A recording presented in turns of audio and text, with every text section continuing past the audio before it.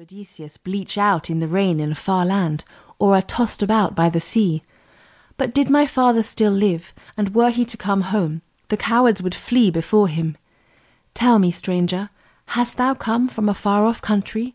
Hast thou ever seen my father?" Athena answered, "Odysseus still lives. He is a prisoner on an island, but it will not be long ere he escapes and comes home. Thou art like Odysseus, my son. Thou hast a head like his, and the same beautiful eyes." When Athena spoke to him so kindly and so hopefully, Telemachus told her all that was in his heart. And when the wickedness and greed of the wooers was made known to her, Athena grew very angry. "Thou art in sore need of Odysseus," she said. "If Odysseus were to come to the door now with lance in hand, soon would he scatter those shameless ones before him." Then she told Telemachus what he must do.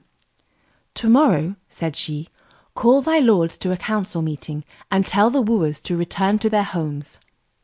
For himself, she told him to fit out a ship with 20 oarsmen, that he might sail to a land where he should get tidings of his father. "Thou art tall and handsome, my friend," she said. "Be brave, that even in days to come men may praise thy name."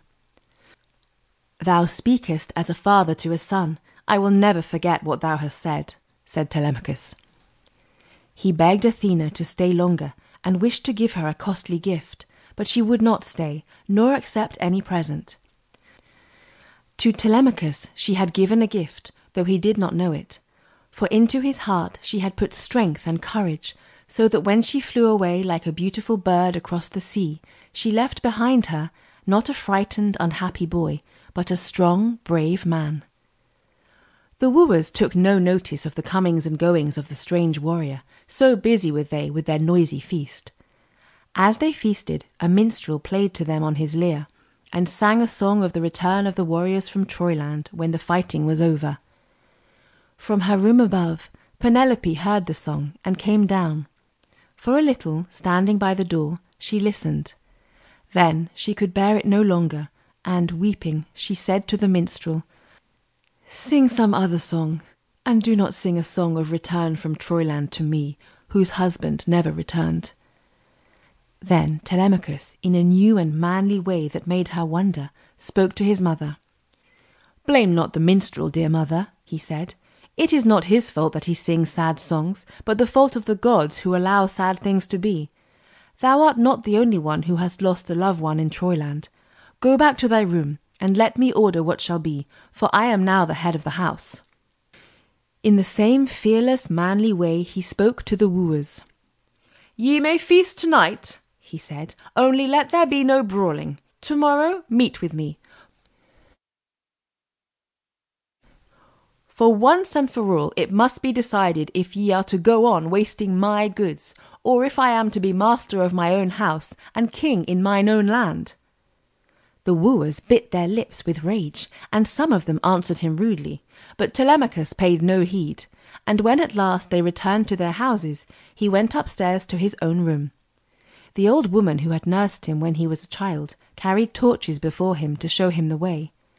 When he sat down on his bed and took off his doublet, she folded and smoothed it and hung it up. Then she shut the door with its silver handle and left Telemachus, wrapped in a soft fleece of wool, thinking far into the night of all that Athena had said to him. When day dawned, he dressed and buckled on his sword, and told heralds to call the lords to a council meeting. When all were assembled, he went into the hall. In his hand he carried a bronze spear, and 2 of his hounds followed him, and when he went up to his father's seat and sat down there, the oldest men gave place to him. For Athena had shed on him such a wondrous grace that he looked like a young god. "Never since brave Odysseus sailed away to Troyland have we had a council meeting," said one old lord. "I think the man who hath called this meeting is a true man. Good luck go with him. May the gods give him his heart's desire." So good a beginning did this seem, that Telemachus was glad, and, burning to say all that had been in his heart for so long, he rose to his feet and spoke. Of the loss of his father he spoke sadly, and then, with burning words, of the cowardly